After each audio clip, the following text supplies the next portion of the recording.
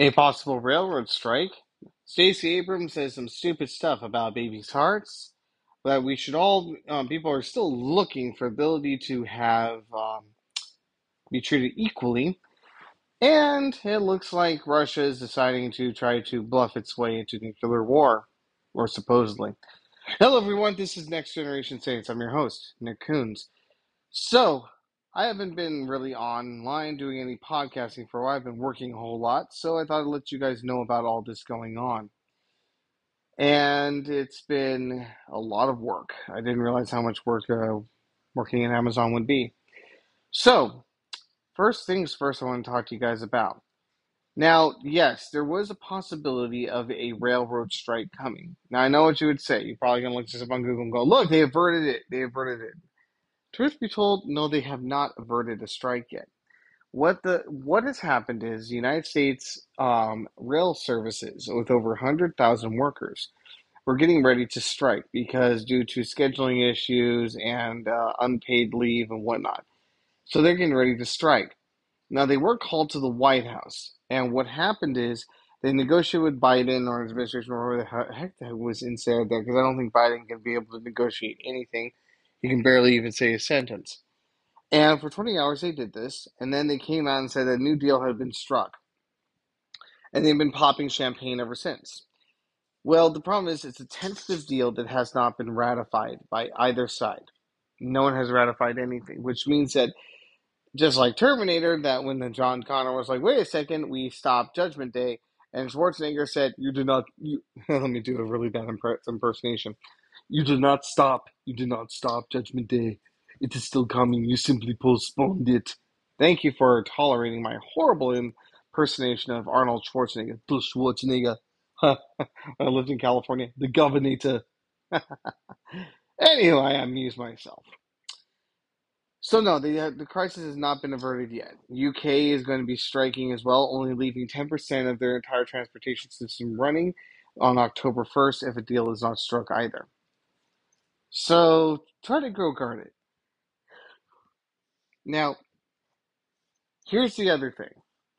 Stacey Abrams had come out recently, and I've had politicians say very stupid things, but one has been Stacey Abrams coming out and saying some of the dumbest things I have ever heard. And one of it was she's obviously keen on wanting to keep abortion alive and well. So, what does a politician do when they can't convince you that their cause is just? Well, it's simple.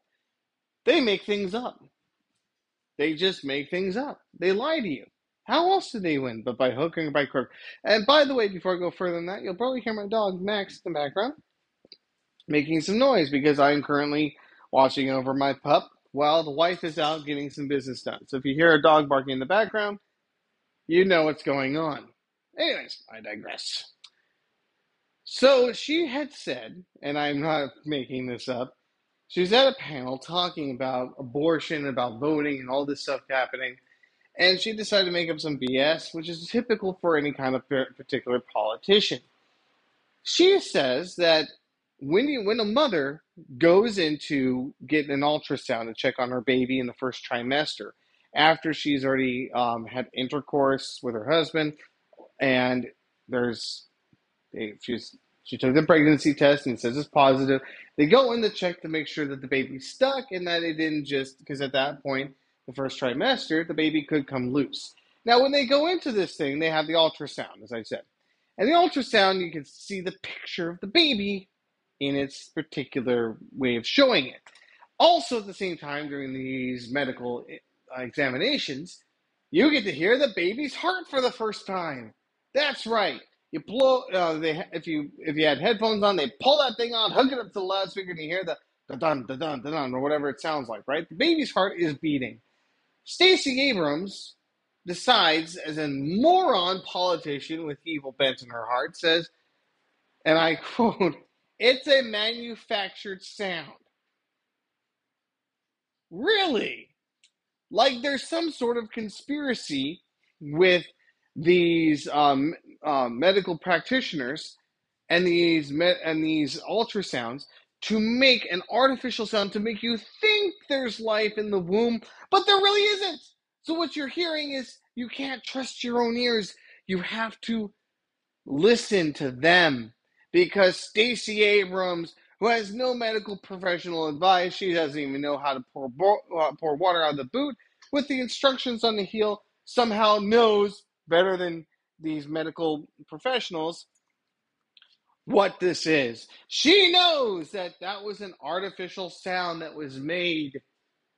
But we all know the facts, because all these cardiologists, all these nurses and doctors who do these practice say, no, that's not artificial or manufactured. That is actually the baby's heart beating. She's going, no, it can't be. We want to kill our babies even more. Slaughter them, because guess what? If we admit the baby's alive at that point, that there's a heartbeat, that means the man, a man like myself, can tell you no and can take control of the woman's body. Or maybe we just tell you can't murder your dang baby. Congratulations, you can't go to Planned Parenthood and give him even more money, and plus on top of that another fetus, and commit murder. So sorry, Stacy. I guess you just can't murder more babies. How unfortunate for you. Oh my goodness. We know from the Bible where it teaches us that God says that we are formed in our mother's womb, that He formed us there, He knit us in there, gave us a purpose. These people who have the spirit of the Antichrist, and the people who support them have the spirit of the Antichrist, who know better, who are the spirit of Satan within them, pushing this narrative that we need to slaughter our children, just like what they did with Baal, right? When the Canaanites were slaughtering their children to Baal in a sacrifice. My goodness gracious. Now, switching gears. Everyone nowadays really has been talking about for a few years now about how in this America and in the world they want to have equality, right? We need to get rid of all of our disgusting presuppositions. We need to get rid of all racism. We need to get rid of all these horrible things. No one can be prejudiced. Well, sounds great. But they keep on talking about this. I said to someone one time, we can't do that here in this world. We can only do it in the other world. And they go, what do you mean? I go, well, put it this way. Unless we have Jesus, there's no possible chance of this. And you go, explain. You go, well, if you read Galatians chapter 3, verse 28, it says, there is neither Jew nor Gentile, neither slave nor free, nor is there male and female, for you are all one in Christ. It doesn't, in other words, it doesn't matter your societal status, is what the book of Galatians Paul is teaching here.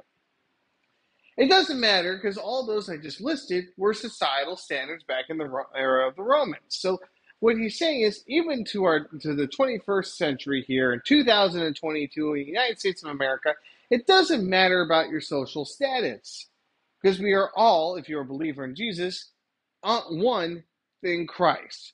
We are not rich nor poor, celebrity or plumber. We are not a elitist politician or the dude who cleans up the dog poop at the end of the day. We're all equal in the eyes of God, because in Christ we are all equal. That's where we are. So when we're talking about social status, when we're talking about how are we going to get rid of presuppositions and people who have biases, here's the real quick answer for you guys. I got a perfect thing of how we're going to solve this problem in our society. Apart from turning to Jesus. If we don't have Jesus in it, I will tell you easily how we solve it. We don't. Oh, but Nick, wait a second, hold on. We can write laws, right? We can write laws about that. Oh, really, really good. That's funny, because we have people who perpetrate the law, right? Just because we say no to something, people still do it, right? I mean, come on, we outlawed murder. That should solve everything. Oh, wait. People still get murdered. Well, we outlawed drunk driving, but, oh, crud, they're still drunk drivers. Hey, but if we ban heroin, right, sorry, that's right, huh? Hey, but if we get rid of methamphetamine, we ban those too. Shoot. Ah! Human trafficking, we'll ban, crud. It looks like we can't really solve the problem because people keep perpetrating it. Well, maybe if we stop just trying to create laws in order to end these things, what if we, crazy idea, what if we brought Jesus into it? Really into the individual hearts of people. Wait a second, I remember that happening one time. I think his name was Saul, persecuting Christians, and then knocked off his high horse by Jesus, and then Jesus transforms his heart and he becomes Paul. Paul responsible for writings of most of the New Testament. Huh. Or maybe the sinners on the cross, right? The one guy who looks over at Christ and says, "You're innocent. I deserve what I got. All I'm going to ask you is one thing," Jesus on that cross. He goes, "Please just remember me when you enter your kingdom. I know I'm not even worthy of going. Just remember me." And what did he say? "Today you will join me in paradise." Jesus transforms the heart. So I say, if we want to fix our society, just like killing cancer, we can't just take care of the symptoms, like write laws. Yeah, sure, that's great and all. But we need to fix the individual.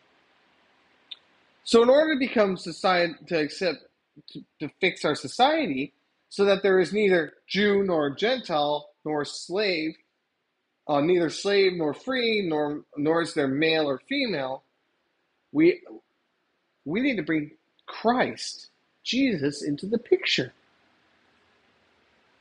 I remember a shirt years ago that said, "Know Jesus, K-N-O-W, know Jesus, you'll know peace." Like you'll understand it.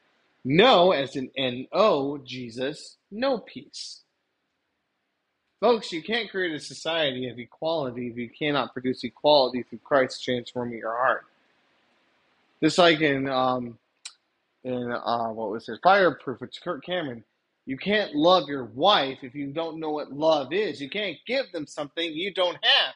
I know it's common sense to say this, but it needs to be said out loud, apparently.